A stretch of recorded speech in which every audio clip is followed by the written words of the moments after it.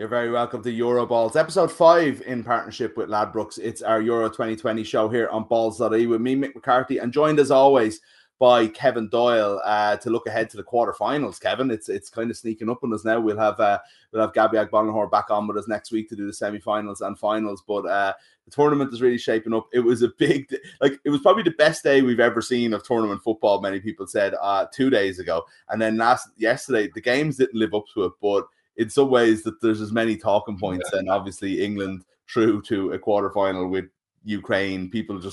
There's a sense of almost disbelief that even Sweden didn't go and make it even a slightly less handy quarterfinal for them.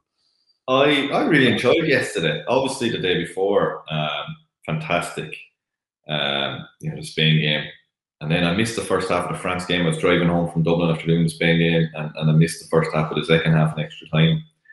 Made up for that. And then yesterday, I really enjoyed the Ukraine game.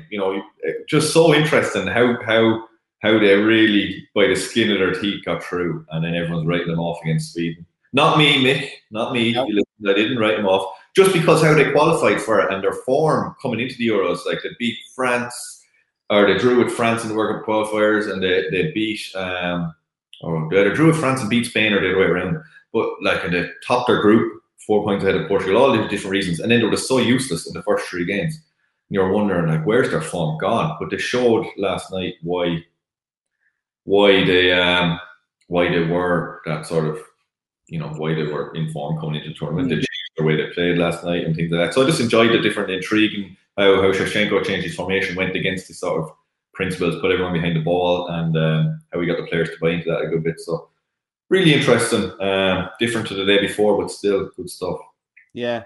One of the big talking points of that game, I didn't expect to be starting with Sweden and Ukraine, but it is the most recent game played, and it's one of the most interesting things was the sending off, and I've never seen such a dichotomy almost between the former player, automatically, and I think you might be the only one that isn't saying that, where it's it's a red card. It's not a red card. How could it be? What's he supposed to do? Versus the sort of journalist class and the nerd football fan who loves the rule book, all kind of saying, it absolutely is a red that has changed. And people were so adamant about it. You had a really interesting point, but people might have missed it, because I think the first chance you got to talk about it was the really brief chat you had at halftime, and extra time was the first time the panel were able to come on about the way referees look at that is actually communicated to players every season. Yeah, they sit in a meeting before the season starts with the referees, and they go through a an hour and a half, and they'll show you clip after clip of different decisions and why they make them. And they'll show something very similar to what we saw last night, and they'll go around the room and ask everyone, what do you think? Sending off, not sending off? And everyone will, like last night, be like, it's not a sending off. He didn't mean it. He won the ball, and it's just his follow through happened to catch the player. And they will invariably turn around and say, no, it is a sending off. His foot was high. It doesn't matter that he won the ball. He's out of control after winning the ball. It's endangering the player's health, as it was. His studs were shown. They'll give you a list of reasons of why it was a sending off. Just because he won the ball first, to them is not a reason enough that what happens after doesn't count. That they take the whole thing into account. And if you oh God, it's terrible to watch that clip and then see his leg afterwards. But and it's still at the end of the meeting, we'll still all be like, but it's still not a sending off. But in fairness, they sit down and explain why they give that reason then.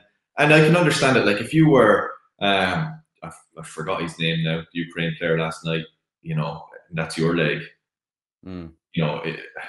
Someone saying, well, he won the ball, ain't going to help you too much. Well, he won the ball and he came through then a split second later and caught me with his studs up at my knee. So you can really make an argument both ways. And I feel sorry for obviously for both players. I know I'm sort of sitting on the fence with that answer, but it's this unique sort of situation where there is no, right or wrong, or it happens and you have to. And the ref is, for the rules of the ref, he sends them off. I knew that. The minute it went to the VAR and he went to check it, I knew he was sent off. Just having been in those meetings and been explained the situation from their point of view. Sure. So it's more of a case of where the foot is at any point, rather than I kind of had a couple of arguments that you can't referee by consequence either. It's not if he hadn't hurt him, would it have been a sending off? And then you also can't there's an issue in football, I think, with who's entitled to a certain amount to space as well, and that the Ukraine player did actually come into that. Yeah. The ball was kicked in. I mean, there was an issue in the England game yesterday where the Wembley crowd and the commentators, everybody went mad because Saka jumped across a clearance and was caught, but surely the German defender was the person entitled to that space in the first place. But I suppose the issue here is if that ball requires you to lift your foot dangerously to kick it, then it's not a kickable ball. Is that kind of what we have to come to terms with as football fans and footballers? Like, yeah, it's a consequence of a millisecond of a couple of different things happening, and if the Ukrainian player doesn't go in there, it doesn't get, if he clears that and he misses him by a millimeter, it's not a free and the ref does nothing about it. It's just because they're basically explaining to us you have to be aware of you and what you're doing, whether you're clearing it and winning the ball first or whatever. You have to be in control of your body and be able to make sure you're not breaking someone's leg even by clearing the ball. You might do the right thing, but they're trying to make it as safe as possible, and that's the way they explain it to us. And you have to sort of go along with that at times and go, yeah, in fairness, when I put myself in the Ukrainian player's position, I wouldn't feel bad about it. I wouldn't think, your man said, obviously he wasn't out to do, he was clearing the ball, but they're trying to clean up football as much as possibly can, and that's the way they're going about it. You can agree or disagree. It's so difficult to get it right on that, Mick. It's just their interpretation of it. You break it down to anything. You can argue over anything. I played centre forward, right? So I'm trying to hold up a football, and you're glancing to see where the centre half is and everyone goes, "Oh, look, he looked at the centre half there, so he was using his body he looked at the centre half, the ball." But you're looking at the centre half to where he is, so you know where to shield the ball. But everyone sees it on camera and go, he's looking at the centre half. He's not looking at the ball. That's a free. He's trying to block the centre half coming through or whatever. So, there's so many interpretations of different things, and there's just anyone can have their point of view, and a lot of times everyone is right. There is no right or wrong answer. I think that's actually a really important point. It was one you made last night, you're making again now. Everybody is so black and white on this, and everybody is angry. And it's actually quite complicated. And there is, they have to try things to clean up the game, but sometimes players can be very unlucky in that situation.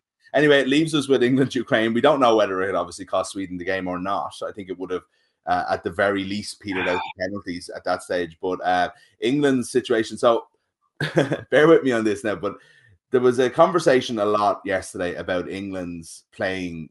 We knew it was going to happen from early on, basically playing 8 defensive players with 2 holding midfielders, a back 5, and just a 3 up front then with Kane, Sterling and Saka.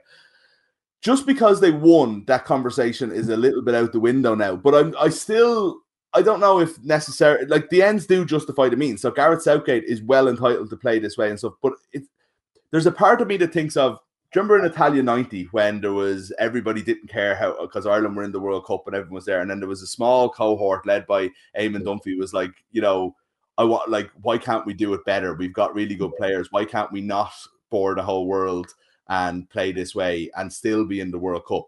Now, you can't prove a hypothetical. Yeah. But does it also make the people who say, why can't England use Foden and Mount and Grealish wrong just because they beat Germany 2-0, a poor German team? Yeah. And that's football. There's always a divide as well. I find anyway between most of the time attacking minded players or people who and people who are more into the tactical defensive side of things. Everyone has a point of view. Gareth Southgate was a centre half.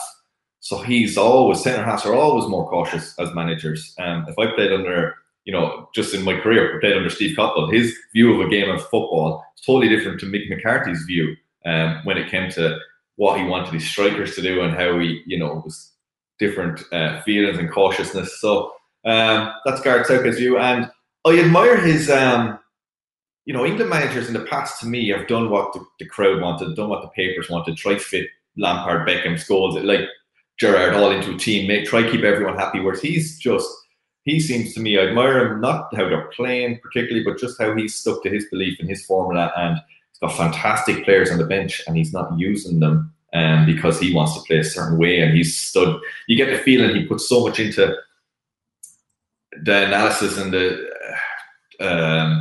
behind the scenes stuff, the training, all the little details that go on behind the scenes, and not just who's popular at the moment with Man City fans, or who's popular in the Premier League, or who's had a good 6 months. He looks a lot deeper into it.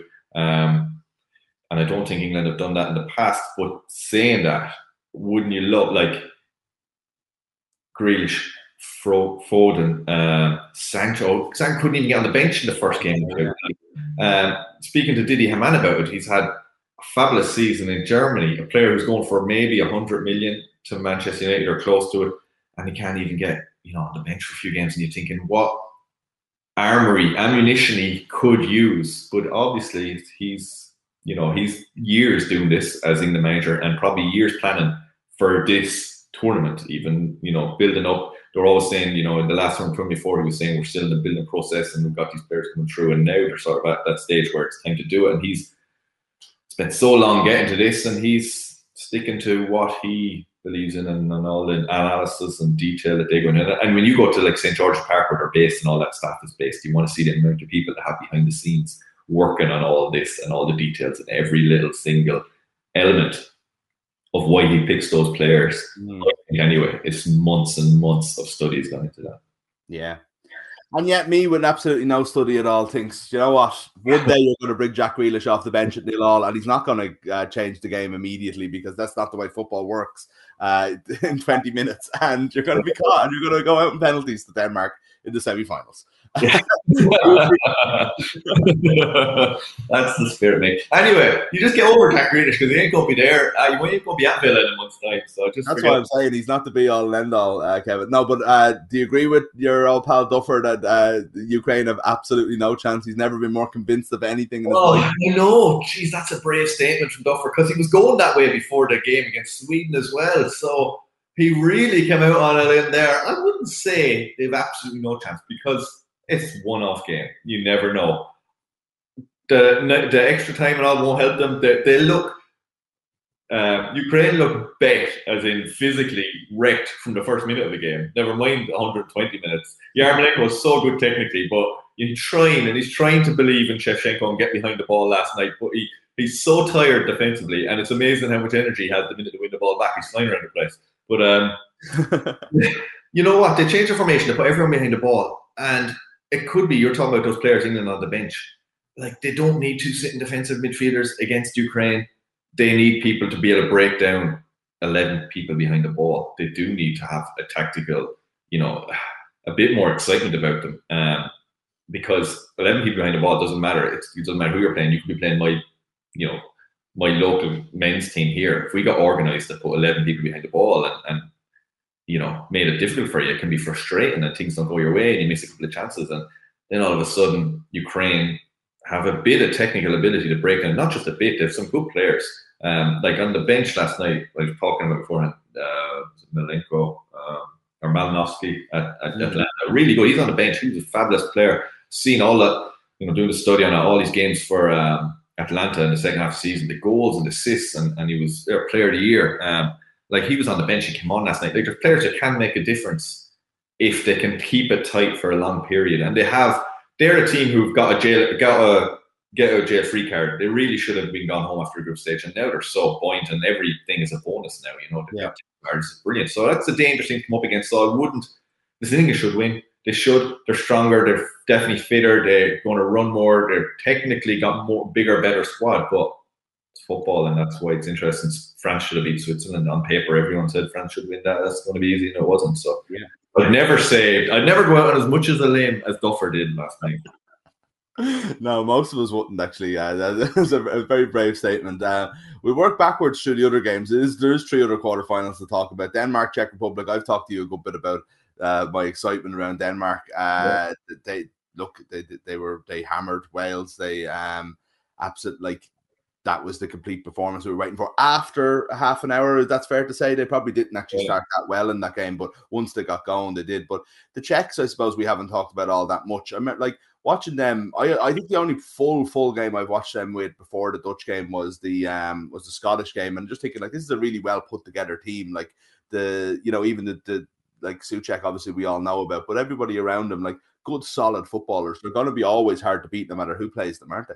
Yeah, you're right. And they don't get sucked out too much either, and they don't open up the pitch and get left light at the back. They're very solid and organised, and they have a person up front who's in form.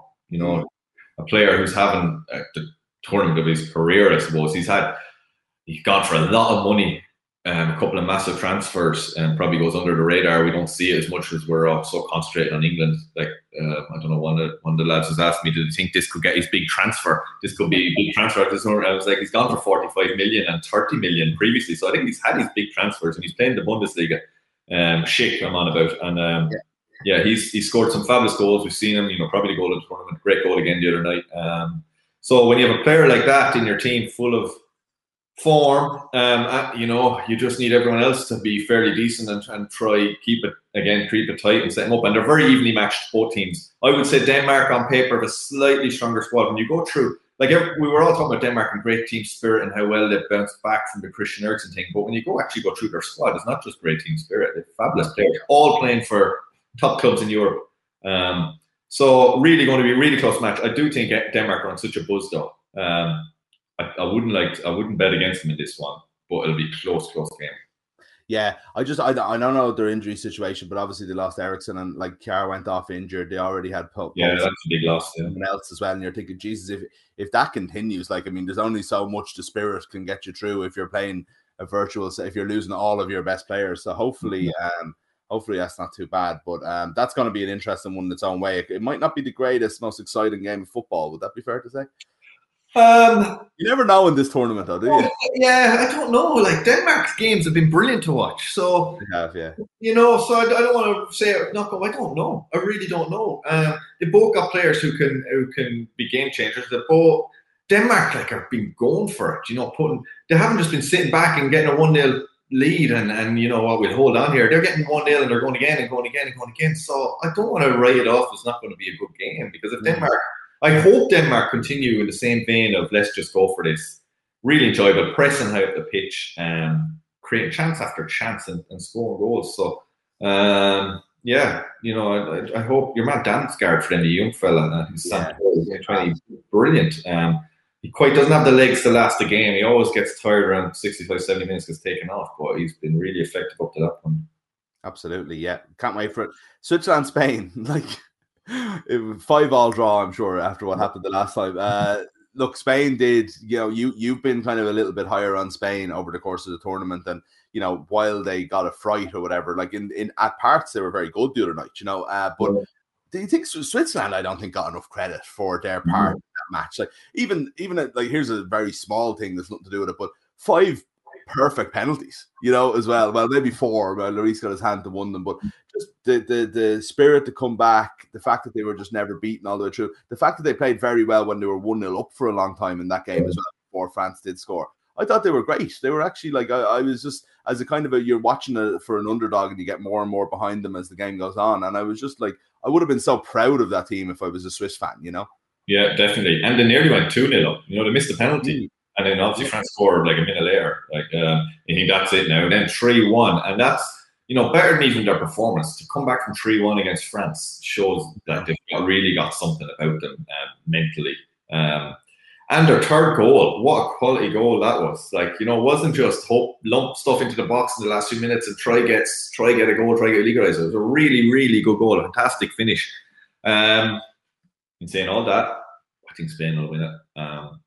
The other night, they were 3-1 up with 10 or 15 minutes to go, Spain, and the only reason I got back to 3-3 is because they were making subs just to give lads a run, and they thought the game was over. Enrique was hugging and high-fiving lads as they came off, and they just basically took their foot off the gas and got caught cold. I don't think that'll happen again. They create so many chances. That's the one where it's been Morata, brilliant goal the other night, great for him to get a goal. Yeah. But in leading up to that again, you're just like, you just sense he just doesn't believe any time he's going to score. And the amount of chances they create, he could still be top scorer of the tournament. I think he's got 2 now, yeah. 2 now, yeah. He should be top scorer with the chances he's had. So, but that was a really good goal the other night. That might give him that little bit more belief. I said he's 2 goals now in the tournament, but they won't be for lack of chances created, Spain. And I think seeing him again the other day, they went to injury time or extra time, I know that, but I think they deserved to win it in the 90. The goal against him, like the keeper the backpack keeper had a horror show. So that won't happen again. So yeah, I'm going to go for Spain. Yeah, and like like regardless of it not being 2018 Croatia, it's still a good team that they beat. Well, exactly. Yeah. It was probably more than the 5-3 that after extra time that it seemed. So Spain to win that one. Switzerland beat them in the first game of the 2014 World Cup when Spain were gone for the 3 tournaments in a row. They came back from that one, I remember, but I remember that being a shock. But it's a long time ago now. Italy Belgium is the one everybody's looking forward to. Kevin, this is on Friday night, and Belgium, like, they're without De Bruyne and Hazard, it looks like, who would both come back into the team after original injuries and way into form, and this was looking to be a very exciting team. But neither of these were as good in the last 16 as we wanted them to be. And I know Belgium beat Portugal, and we shouldn't exactly, be criticizing them because you need to just win matches at this stage. But I don't know. We were just expecting a little bit more from both of them. Yeah, I was doing that game. I was really looking forward to it, and yeah, terrible game. A real bore fest actually for long periods. This is going to be tough for Belgium. They were, De Bruyne and Hazard both out. De Bruyne even more so, I suppose, than Hazard. Obviously lost, and they really struggled against Denmark without them. When they brought them on, then they played fantastic in the second half against Denmark. But without them, they were very average. Their back three is, while being really experienced and fabulous in the past, they are aging and they are slow. For Tongan, I would shoot clips of him on his arse. Yeah, that would be my worry. Italy, while they weren't great against Austria, wasn't it? In the Austria, they'd showed so much before that in the group stage. I'm just thinking Italy in this one. I know before the tournament I really fancied Belgium, but that changes when they lose. They lose De Bruyne and Hazard. Big losses for them, and it'll be. I just think defensively Belgium will struggle, and then without them too. Yeah, I'm changing what I know. I'm going against what I said at the start of the tournament, but I'm going for Italy in this game. Okay, so your semi-finals will be Italy versus Spain and England versus. Did you go for Denmark in the end? Just about the shaded, I think. Just about. Yeah. Just about. Yeah. I think everybody would take that, but we've got two good days to look forward to on Friday and Saturday before we get to the semi-final stage. Should be very exciting. Enjoy the games that you're on for, and the games that you're not as well. Even more so, I enjoy them. Exactly. Yeah. And we'll talk to you along with Gabby on Monday. We look ahead to the semi-finals. It'll be a football's coming home special on Monday as we look ahead to England semi-final. But we'll talk to you then, Kevin. Have a good weekend. Yeah, I think you should not have me on that show, actually, Nick, and just leave Gabby to talk that one out. We'll get on James McLean instead. No. Yeah. Don't go there. Move on. Don't go there. Thanks a million to Kevin. Have a great weekend. If you're having a bet on the Euros or anything like that, please always gamble responsibly. Visit dunlewy.net for more information. Check out Ladbrokes after 10 a.m. on match days, on Euro 2020 match days, for great 5-a-side offers such as €1 free bets and so on and so forth. So always do check there. We'll be back with you on Monday, as I said, for more EuroBalls with Kevin Doyle and Gabby Agbonlahor. So join us then.